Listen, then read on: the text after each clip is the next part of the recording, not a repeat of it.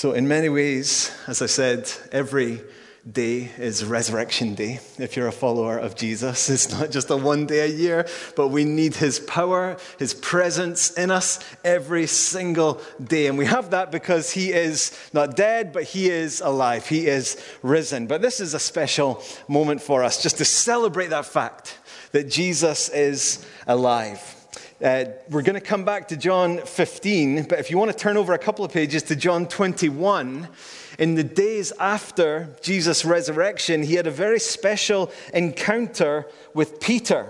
And it says there in verse 15 of John chapter 21, when they had finished breakfast, Jesus said to Simon Peter, "Simon, son of John, do you love me more than these?" He said to him, "Yes, Lord. You know that I love you." He said to him, "Feed my lambs." And then 2 other times, Jesus asks Peter again, "Peter, do you love me? Do you love me?" Here is the risen Christ dealing head on with all Peter's shame and need that he was feeling in those days following his recent denial of Jesus, the fearfulness that had crowded round him in those days after Jesus was risen from the grave. And Jesus is getting to the very heart of the issue with Peter, that which will set him back on the path forward for God into many challenging, incredible years. Do you love me? Is the key issue in that moment between Jesus and Peter. And in a sense for us today, now that we have finished breakfast, just as it says there in verse 15, what a spread that was, right? I know that Dan is going to recognize that properly at the end of our service, but I'll tell you what an amazing breakfast spread through there. Now that we have finished breakfast, I think God would come and ask us the same question that Jesus asked Peter after they had finished breakfast. Do you love me? This is at the very heart of our message today. We are coming to the end this Easter Sunday morning of our series looking through the fruit of the Spirit. I hope you've found it to be helpful. I've certainly found it encouraging and challenging just to take a pause. You know, quite often when we think of the fruit of the Spirit, we might rattle them off, kind of hope. I said this before, I confessed this before, that you're kind of hoping halfway through that you can remember them all and that you get them in the right order. And we can roll them off our tongue really quickly. And I found it really encouraging and challenging just to slow down and look at one of these one by one. These are basically marks of life in God that we should see in our lives. And it's not an exhaustive list. Galatians 5 is not trying to be, it's not trying to reference everything that we're called to be as followers of Jesus, but taken together, what a beautiful calling for us as followers of Jesus. And we are ending our series today, rather curiously, I have to admit, on the very first of the fruit of the Spirit mentioned in Galatians 5. So let's see if you can get it together. Say it after me. The fruit of the Spirit is love. I won't ask you to name the rest of them. That might get messy, but that is exactly right. The fruit of the Spirit is love. The result of you knowing the power of the Holy Spirit in your life is that you will live in and live out love. Now, you know, you've got to sympathize with me for a minute here, because if you're a pastor and you're trying to think of where on earth you go in the Bible to speak about love, that's pretty challenging, because this is a big book and a lot of it is about God's love. Really, all of it is about God's love for us. And where do you go then to start? Well, I've gone to John chapter 15 for a few reasons. Firstly, you may remember I shared right at the start of this series of a picture that one of the missionaries in the church shared with us. That God had put John 15 on his heart, and he shared with us that encouragement to stay rooted in Jesus. And that has been on my mind throughout this series. In fact, I said in sermon number 1 on this series that pretty much every conclusion of the sermon, whatever fruit we were talking about, was going to be stay rooted in Jesus. Stay rooted in Jesus. Come back to Jesus. That's been on my mind through this whole time. So I wanted to come back to John chapter 15. Secondly, because John is an obvious place to go regarding the topic of love. Do you know that John mentions love more frequently in his writing than any other New Testament writer? So let me share some numbers with you. Got any numbers geeks among us? Anyone willing to admit being a numbers geek? Just Steve and Josh. Come on, Josh, loud and proud. Yeah, numbers geek. So here's some numbers for you, right? And I have to tell you, I did not just find this in an article. I got my calculator out and figured these out myself, right? So you ready? Paul, you're welcome, guys. You just a sign of my love for you, right? Paul mentions love on average once every 18.82 verses. That's quite a lot, right? Whereas John mentions love once every 17.9 verses. Now you say, that's not really a very, very significant difference. But here's the thing. If you take out the book of Revelation, which is reasonable to do that, because that's a very unique genre of scripture, a sort of apocalyptic book at the end. If you take Revelation out, then John mentions love once every 12.8 verses. That is significant. So are you impressed by those numbers? No, you're not at all, are you? Let's move on. There's another reason. Billy's not loving the number game at all. Billy, I'm sorry it wasn't 1 in 7 verses. That would have made you happy. There's another reason. Here's the final reason why we're coming to John is because it's a little taster for us of what is coming. So you maybe saw in the notices video that Scott put together that as of next Sunday, we're starting a little 3-week mini-series on gender. And then alongside that, we're inviting you to study a book called Embodied, which is going to dive much deeper. Obviously, in 3 sermons, we're not diving deep into issues of transgender and all that stuff, but we are going to touch on those things in 3 sermons. But alongside that, we want to invite you to come and wrestle and ponder some of these things together. And what does it mean to live faithfully in this culture that we're living in with these issues, and to do that in a caring and loving way with those around about us? What does that look like? So that's where we're going for the next 3 series. And then after that, from the 22nd of May, we're diving into a new sermon series through John's Gospel. And we're just going a passage at a time. I have no idea how long it'll take us. I charted out the sort of schedule through to the beginning of Advent, and I think it took us to the end of John chapter 9.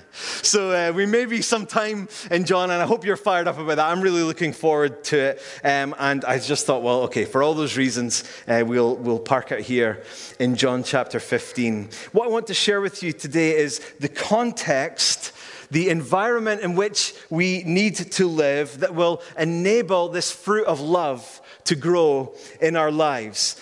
So this passage, it's actually very clear what Jesus wants for us as his followers. I do encourage you to follow along. What Jesus is getting at in this passage is he wants us to bear fruit for him.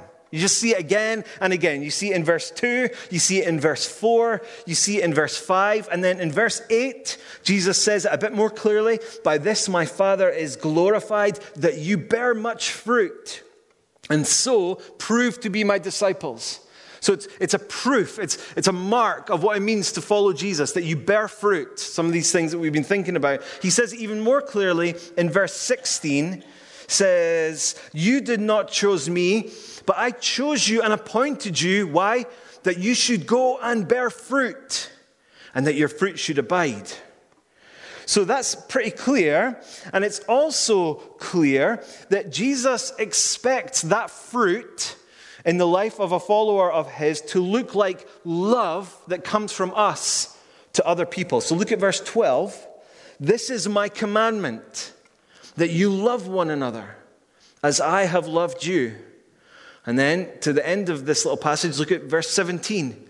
"These things I command you." All of this I'm saying, to bear fruit, to love one another. I'm commanding you to do that so that you will love one another.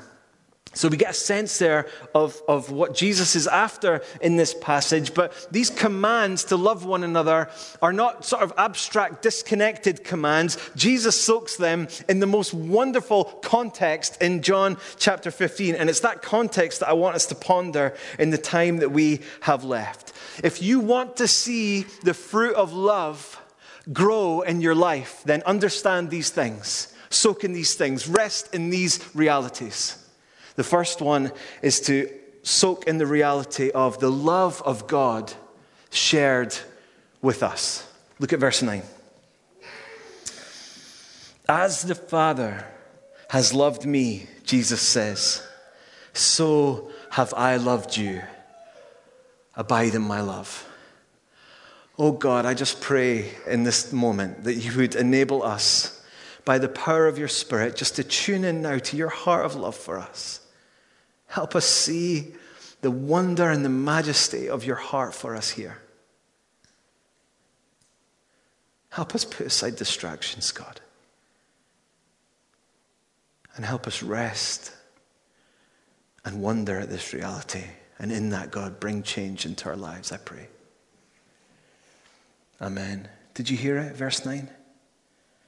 Jesus says, as the Father has loved me, so have I loved you. I mean, that's too much for us to get our heads round, right? Matthew Henry, the famous 17th century Bible commentator, refers to this as, quote, a strange expression of the condescending grace of Christ, exclamation mark. And I got to tell you, 17th century Bible commentators do not throw away their exclamation points. But he says this is a strange expression of the condescending. When he uses condescending, he doesn't mean it in a negative way, the way that we often use that word. He just means that the grace of Jesus always comes from that place of his complete superiority that Jesus has over us. His grace comes down to us from that position, high and lifted up over us. And given that context, Henry says that this, John 15 verse 9, is a strange expression of the amazing grace of God. Think for a moment of how the Father has loved Jesus, the Son, for all of eternity. In infinite perfection, complete perfection of beauty and balance and intensity and purity. The infinitely loving and giving Father in heaven pouring out affection on the infinitely pure and praiseworthy and precious Son of God. This is how the Father loves the Son. And Jesus is saying that it's in that way that Jesus loves his followers. This is how Jesus loves any who would come to him, even any of us who would come today. How we need to remind ourselves of the wonderful reality of God's love for us. Listen to how another old school commentator comments on these verses. This time we've got a Scottish Baptist from the 19th century, Alexander MacLaren. He says, what shall we say about these mysterious and profound first words of this verse? They carry us into the very depths of divinity and suggest for us that wonderful analogy between the relation of the Father to the Son and that of the Son to his disciples, which appears over and over again in the solemnities of these last hours and last words of Jesus.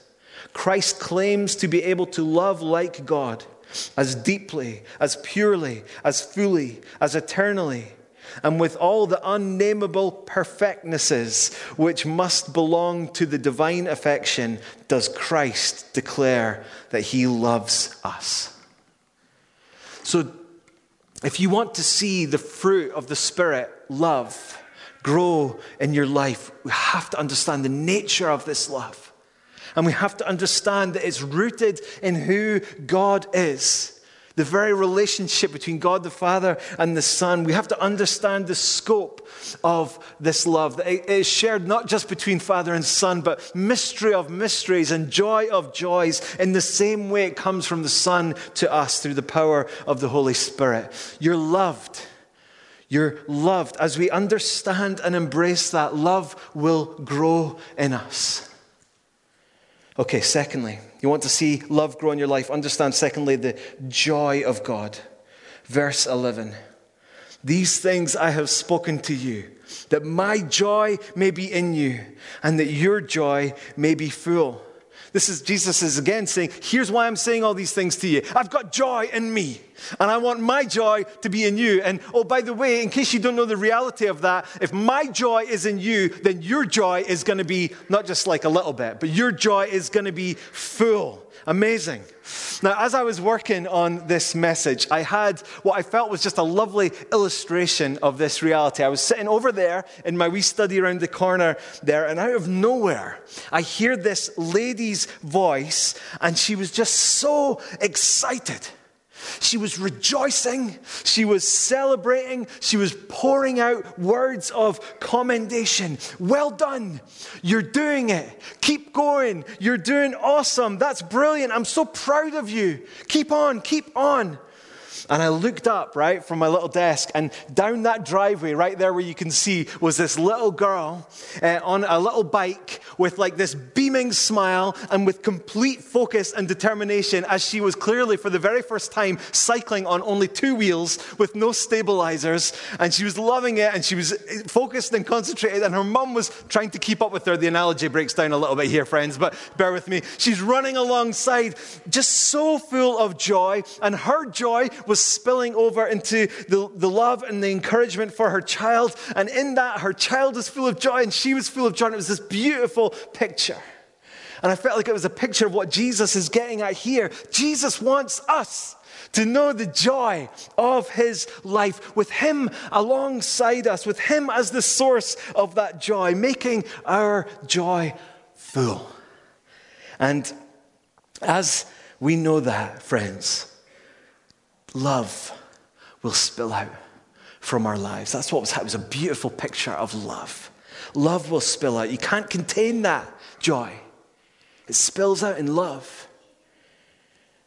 Rooted in a shared joy, spilling over from mother to daughter, for us, spilling over the joy of the Son of God in our lives to those that we come into contact with. If you want to see the fruit of love grow in your life, know, first of all, the love of God shared with you, and then the joy of God in your life, the God who rejoices over you. Come to him again and again.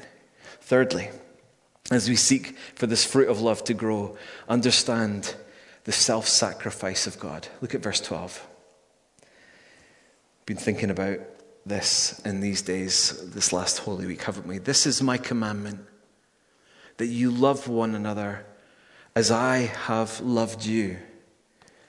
So we're trying to receive, with God's help, these incomprehensible blessings of the love that God has for us. And in that, then we come to this commandment of God. We need to respond to this incredible call of Jesus. And he commands us in John 15 that in the same way that he loves us, so we are to love others. And he makes clear the nature and the scope of that love. Verse 13, greater love has no one than this, that someone lay down his life for his friends. And of course, that's what Jesus was about to do that very night, to lay down his life. Is what we were thinking about here on Friday at the Good Friday service. Now, this little expression, Jesus laying down his life, is particular to John. No other writer in the New Testament uses this little expression. You might remember Jesus says, I am the good shepherd. The good shepherd lays down his life for the sheep. And John mentions it a number of times in his letters as well. And it's quite a stark phrase, really. It speaks of a certain robbing yourself of something. And what this is getting at here is that in loving us like this, Jesus is robbing himself of his majesty, of his divinity, of his not of his divinity. I read that wrong. Jesus did not rob himself of his divinity. You should take me down off this stage if that was where I was landing. No, Jesus robbed himself of his dignity as he poured out his life on the cross. He robbed himself of his very life for all of us who are not at all worthy of that love. And it's this type of love that John commands us to have. Here's the point. Christian love is not mainly about duty. It's not mainly about obligation or having to do something. This is a command of God, but it's rooted in this sacrificial giving love of Jesus. It's about surrender. It's about sacrifice. It's about giving to others from what we once thought was ours. Sharing. I was challenged by this again when I was preparing for this message. When you're a pastor, it's kind of important that you try to be loving, right? That's pretty high up the list of job requirements. And truthfully, sometimes in my sin and fallenness, that can end up becoming something of a transactional thing, and you can begin to think of certain scenarios and situations as, okay, what do I need to do here to be loving? What do I need to do here to show care? And on my good days, God gives me the grace to do that with a heart full of love. And on my other days, it can be more challenging. And I was just so struck by this verse because I realized that there was a situation in my life these last few weeks, and I had not been giving of myself. I had not been surrendering myself. I had not been laying down my life. And God said, Martin, just remember what love is. Love is not duty. Love is not a certain set of tasks devoid of my heart for these people that you're ministering to. Love is to see how I have loved them. I gave my life for them, and this is what I'm calling you into. And that's true not just for pastors, obviously. It's true for every single one of us. So here's my question. Who do you need to lay down your life for this week? I really want to ask you, just for the Spirit, just to bring one name to mind. Listen to what C.S. Lewis wrote.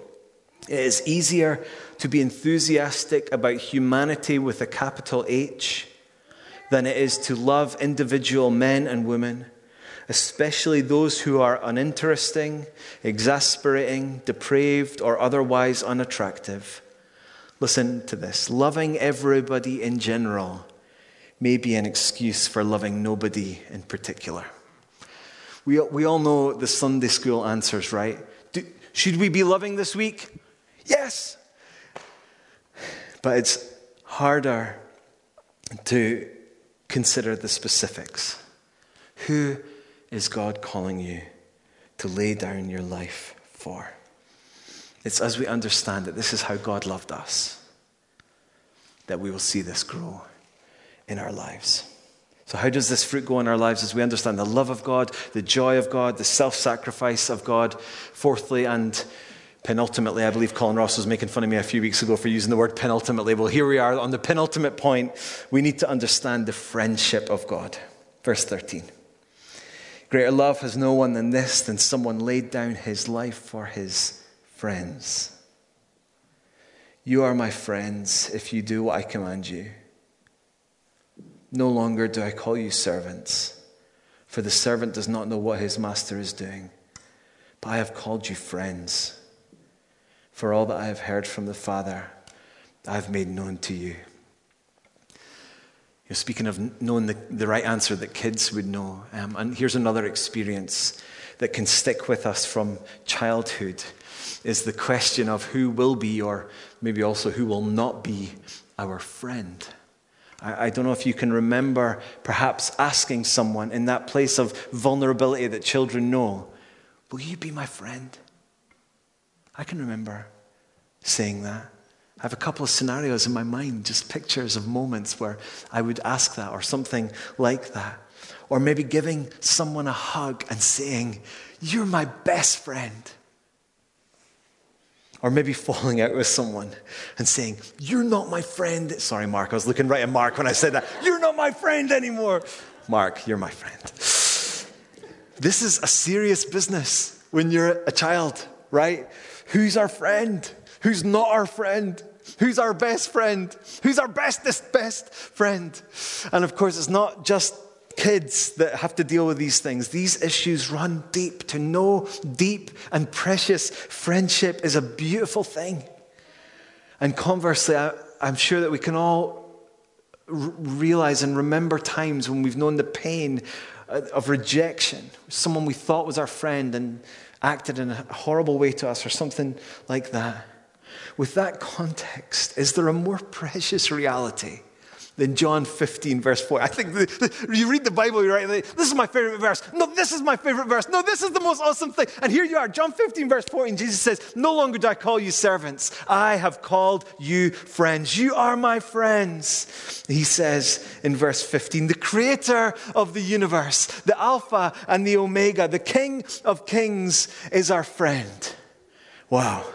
Understanding and embracing that reality enables love to grow in our lives, because again, you can't contain that measure of kindness. You can't keep to yourself the blessing of knowing friendship with Almighty God. It has to spill out. Do you know that God looks upon you as friend?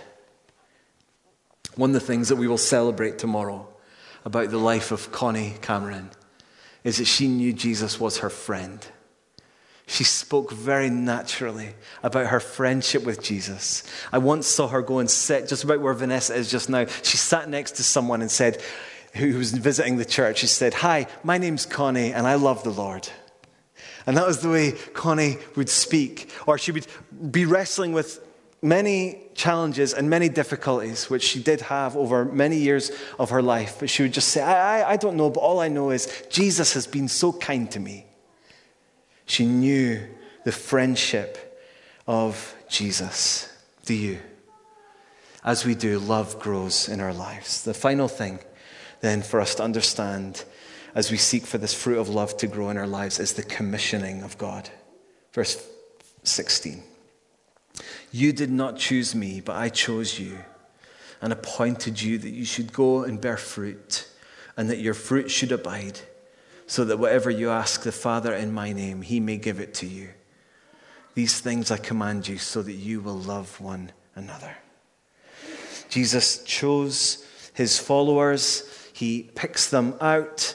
And those followers of Jesus are not just chosen for any old thing, but they are appointed by God to go and bear fruit. All these things that we have been considering over these weeks, not least to show this fruit of love. And as Jesus commissioned his followers like that, so we are caught up in that command. So God calls us to bear fruit in our day-to-day lives from this afternoon onwards here in Aberdeen. And for that fruit of love to be, as it says towards the end of verse 16, for it to abide, not just a passing thing, but for it to be strong and lasting, and for that fruit to be miraculous, only what God could accomplish, aligned with the will of the Father through the powerful name of Jesus. That's what Jesus is getting at there in verse 16. Isn't it amazing, friends, that in the unfolding cosmic story of God's love poured out on this world, that he has chosen us to play a role in that story here in Aberdeen, in Scotland, and indeed to the ends of the earth in 2022. Yes, of course, not alone, not disconnected from the wider body of Christ, but he's got a job for us to do. As part of that, here in Hillview Community Church, specific work, specific fruit, specific blessing to bring through you and through me, through all of us together. It's a wonderful reality. That should thrill us and fire us up. Say, God, what are you calling us to in these next months and years? What risks do we need to take? What ministries need to grow and be established and multiply for your sake? Love it.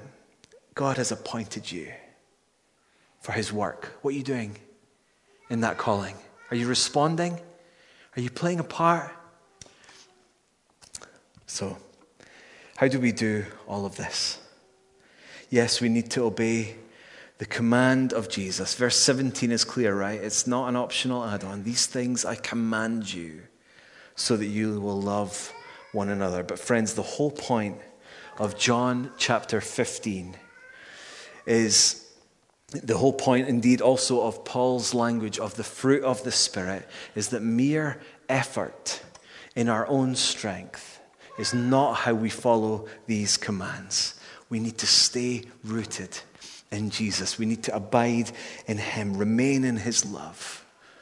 and this fruit of love and others will grow. Oranges don't grow because they're trying really hard to grow. They grow because they're intimately connected to and coming forth from the life of the orange tree. And it's the same for us. This fruit of Christ-likeness that we are called to show daily in our lives. It doesn't happen because we try really hard in our own strength. It happens to the degree that we are intimately connected to and springing from the life of Jesus, the true vine. So on this Resurrection Sunday, Jesus would ask us, as he asked Peter, do you love me? Are you abiding in my love? May we keep rooted in him, and in that, may his fruit and this fruit of love burst forth from our lives to those round about us in Aberdeen and beyond. Let's pray.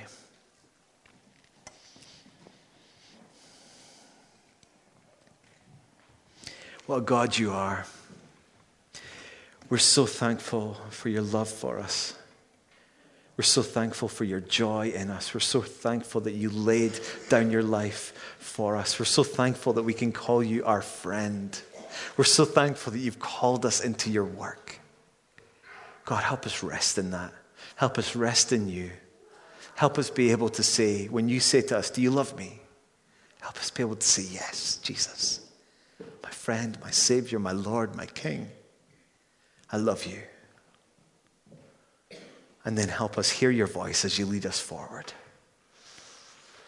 Use us, we pray, God, for the extension of your kingdom. Show us what we are called to do. Lead us on as we stay rooted in Jesus, I pray. In his name we ask these things. Amen.